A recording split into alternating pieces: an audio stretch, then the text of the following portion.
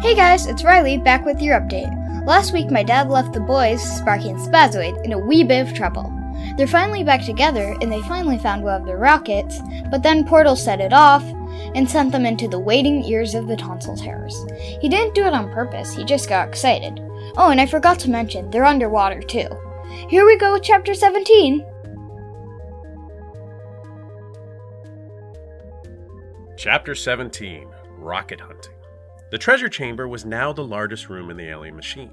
We could be certain of that because any room that existed in more than one dimension, such as the control room, had become firmly rooted in a single place and time. In the case of the control room, it was also smashed across the floor of the machine, all thanks to the goat and his clumsy horns pushing that poorly marked off switch. We're not here to pass blame, but to remind you of the size of the treasure chamber. Think Wimbledon, where championship tennis players compete. If that doesn't help, say football is your game. Think of it as about a fourth of a stadium, which means it was big, but not crazy big. Actually, the size doesn't matter for this story, only that you know about the stands surrounding the main floor. The king may have chosen to use this space as a treasure chamber, but to anyone who's ever seen organized sports, it was an arena. And that only matters because the king used those stands to escape the flood, which was also the goat's fault. The king pulled himself up, climbing over the heads of his subjects, who bobbed in the water like rotten apples. He still had a version of Portal stuck in his ear, trapped in the glue like earwax. The water had done little to help the robot. Tonsil Terror goo was stronger than water, and any soap that would have dissolved it could have taken paint off the walls.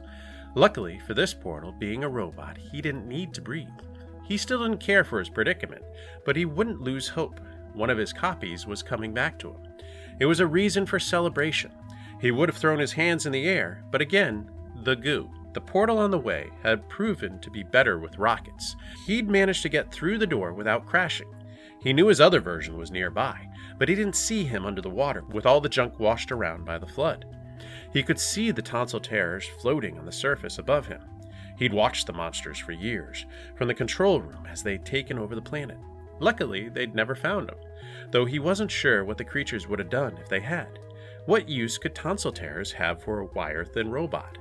Portal didn't have teeth, so the concept of dental hygiene was new to this version of him. If the other Portal wasn't down here, then he had to be somewhere in the stands, this Portal thought. He shot the rocket up into the air, riding it through the swarm. Without the water, the rocket was much faster. You know, like a rocket. It broke free of the beastly bobbers and promptly crashed, also like a rocket. When this Portal looked, he saw something horrible. The king was above him. That was bad enough. But he also saw his other version trapped inside the king's gooey ear.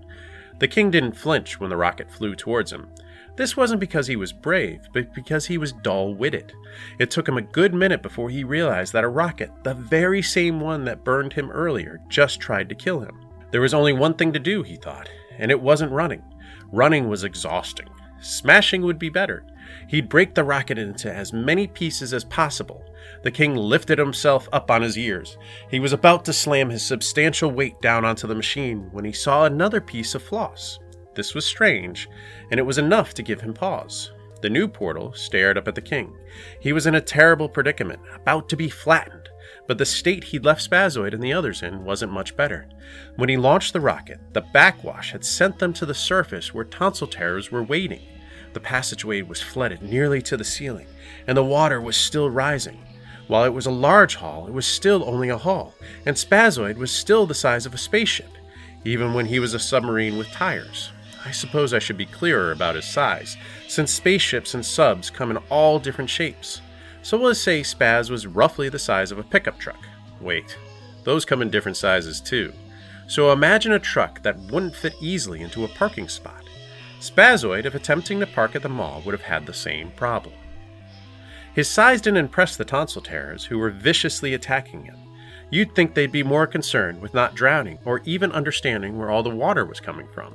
But when they saw the goat and sensed his tonsils, getting at him became the only thing they cared about. "I told you we should have left that weird bop behind," Spazoid shouted.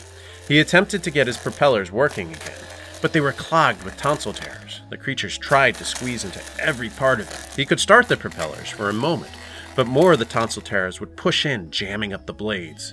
They didn't seem to mind being diced into pieces. You want to hear that you're right? Sparkie asked. He stared at the controls, trying to come up with a plan. It was hard to think with tonsil terrors slamming their fuzzy heads against the canopy. Cracks were starting to show. That's exactly what I want to hear, Spaz called above the sound of the motors starting and stopping. Well, you're not going to... Ow! A shock came up through the controls. Sparkie pulled his hand away. What'd you do that for? I didn't. It's these things. They have some sort of zap. It's messing with my systems. Sparkie could hear the strain in Spaz's voice. His robot friend was worried. The goat glanced up. I just want to say that I think you're right. See, now you've heard it, and you can get us out of here. The thumping on the glass got worse when the creatures saw the goat. Their squealing echoed through everything. I'm working on it, Spaz shouted as he turned the propellers on again, dicing more monsters. Sparkie couldn't take it anymore. He reached for the controls, yelling, "Arg!" As the zap buzzed through his whole body. He pointed Spaz's one remaining rocket at the ceiling and pressed the ignition switch. Hot plasma blasted out as they were forced down to the floor. Sparkie redirected the rocket before they crashed. He shut it down altogether as his hands moved fast over the controls. He guided Spazoid through the door, twisting the dive planes and inverting them. They were on their side as they passed through the narrow opening. This may not sound all that impressive, but I remind you again that Spazoid was roughly the size of a truck, and the doorway, while large, wasn't so big that you'd think a truck could fit through it, especially a rocket-powered one. Of course, they weren't a truck, they were a sub. That meant they had no brakes. There's something you may not have known. Unlike cars, boats and submarines only have forward and reverse. It's something to keep in mind if you ever take up yachting. I would have thought of that eventually, Spaz said. Sure you would have, Sparkie said, keeping Spazoid flipped over so he could see the bottom of the treasure chamber. His seatbelt was the only thing holding him in place as he searched for the rocket. The goat didn't have a belt. He fell from his spot and clung to the glass. His hooves tap-danced on the dome as he struggled to get back under the chair. The cracks were getting worse. Oh, don't be so smug, Spazoid said, starting the propellers. He left a wake of diced tonsil terror parts behind him. It was mostly ears and fur. The tonsil terrors themselves floated away and were fine. Remember, these things were tough. They traveled on the back of meteors. Admittedly, when they did this, it was in their hibernation form. They could suck their whole bodies into tiny pods. Many alien scientists had felt the thrill of discovery when examining tonsil terror laden meteors. They had been excited to see the pods pop open, but felt less thrilled a moment later. Spazoid flattened out again and put the propellers in reverse, slowing himself down. The goat dropped, landing on Sparkie. He looked at the glass for a moment before trying again to shove his entire body under the seat. Sparkie helped, giving him a little extra push. Again with the goat butt? He grumbled. They stayed low, down at the bottom of the room, away from the squealing creatures on the surface. Spazoid's eyes were like headlights looking over the floor and the wreckage of the king's treasure pile. I see one of the rockets. Man, what did that little creep do to it? The rocket was dented from hitting the ceiling.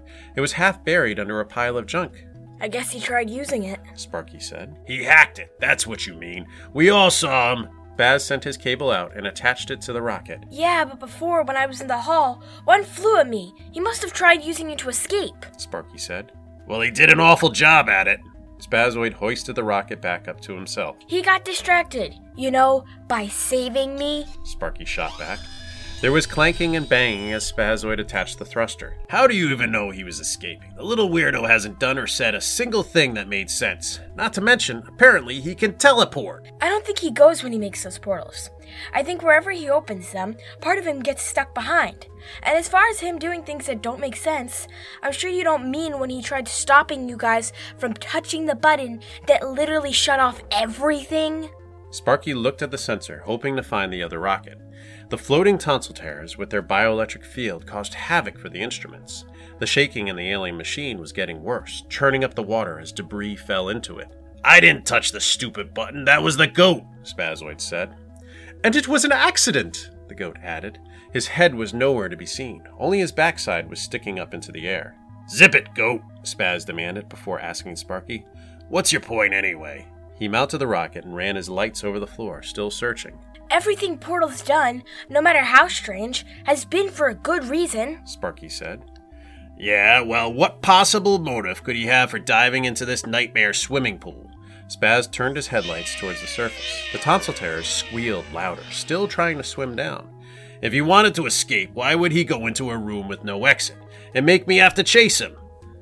I don't know. You'll have to ask him when we find him. Sparkie gave up on the sensors and looked up at the tonsil terrace. He let out a slow breath. Speaking of which, Spaz asked. He's gotta be up there. Sparkie agreed. The rocket, too.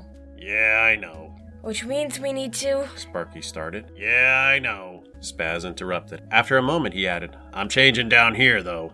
Hey man, it's your party, Sparkie said. Spaz dropped his legs down and popped his arms out. He checked his weapons, bringing the thunder cannon back into position on his shoulder and the Gatling guns back up onto his arms.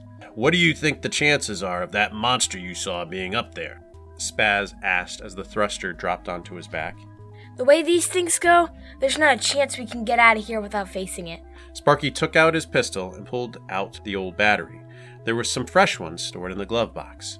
I suppose, Spazoid agreed. You ready? Why not? Sparkie slammed a fresh battery into place.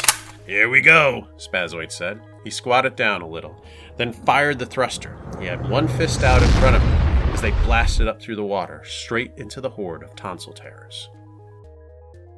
Hello everyone, it's only 2 weeks to go after this episode. I think I pointed this out last time, but as soon as I'm done with Portal's World, I'm going to be working on rebuilding the website. Hopefully I won't break it. But after that, you guys will be able to find Sparkie and Spaz, the webcomic, the one I've been making, right here at illadvisedstories.com. They're short and funny, and I've been sharing them inconsistently on my social media accounts, but I'd like to have them all in one place, so people can find them. I've got 13 chapters in Book 2 done. There's some new characters in there, and I'd love to introduce them to you in the comic before the book comes out next school year. Portal's World is available on Amazon, and the webcomic can be found on Webtoons. The music was provided by Kevin MacLeod. Thanks for listening.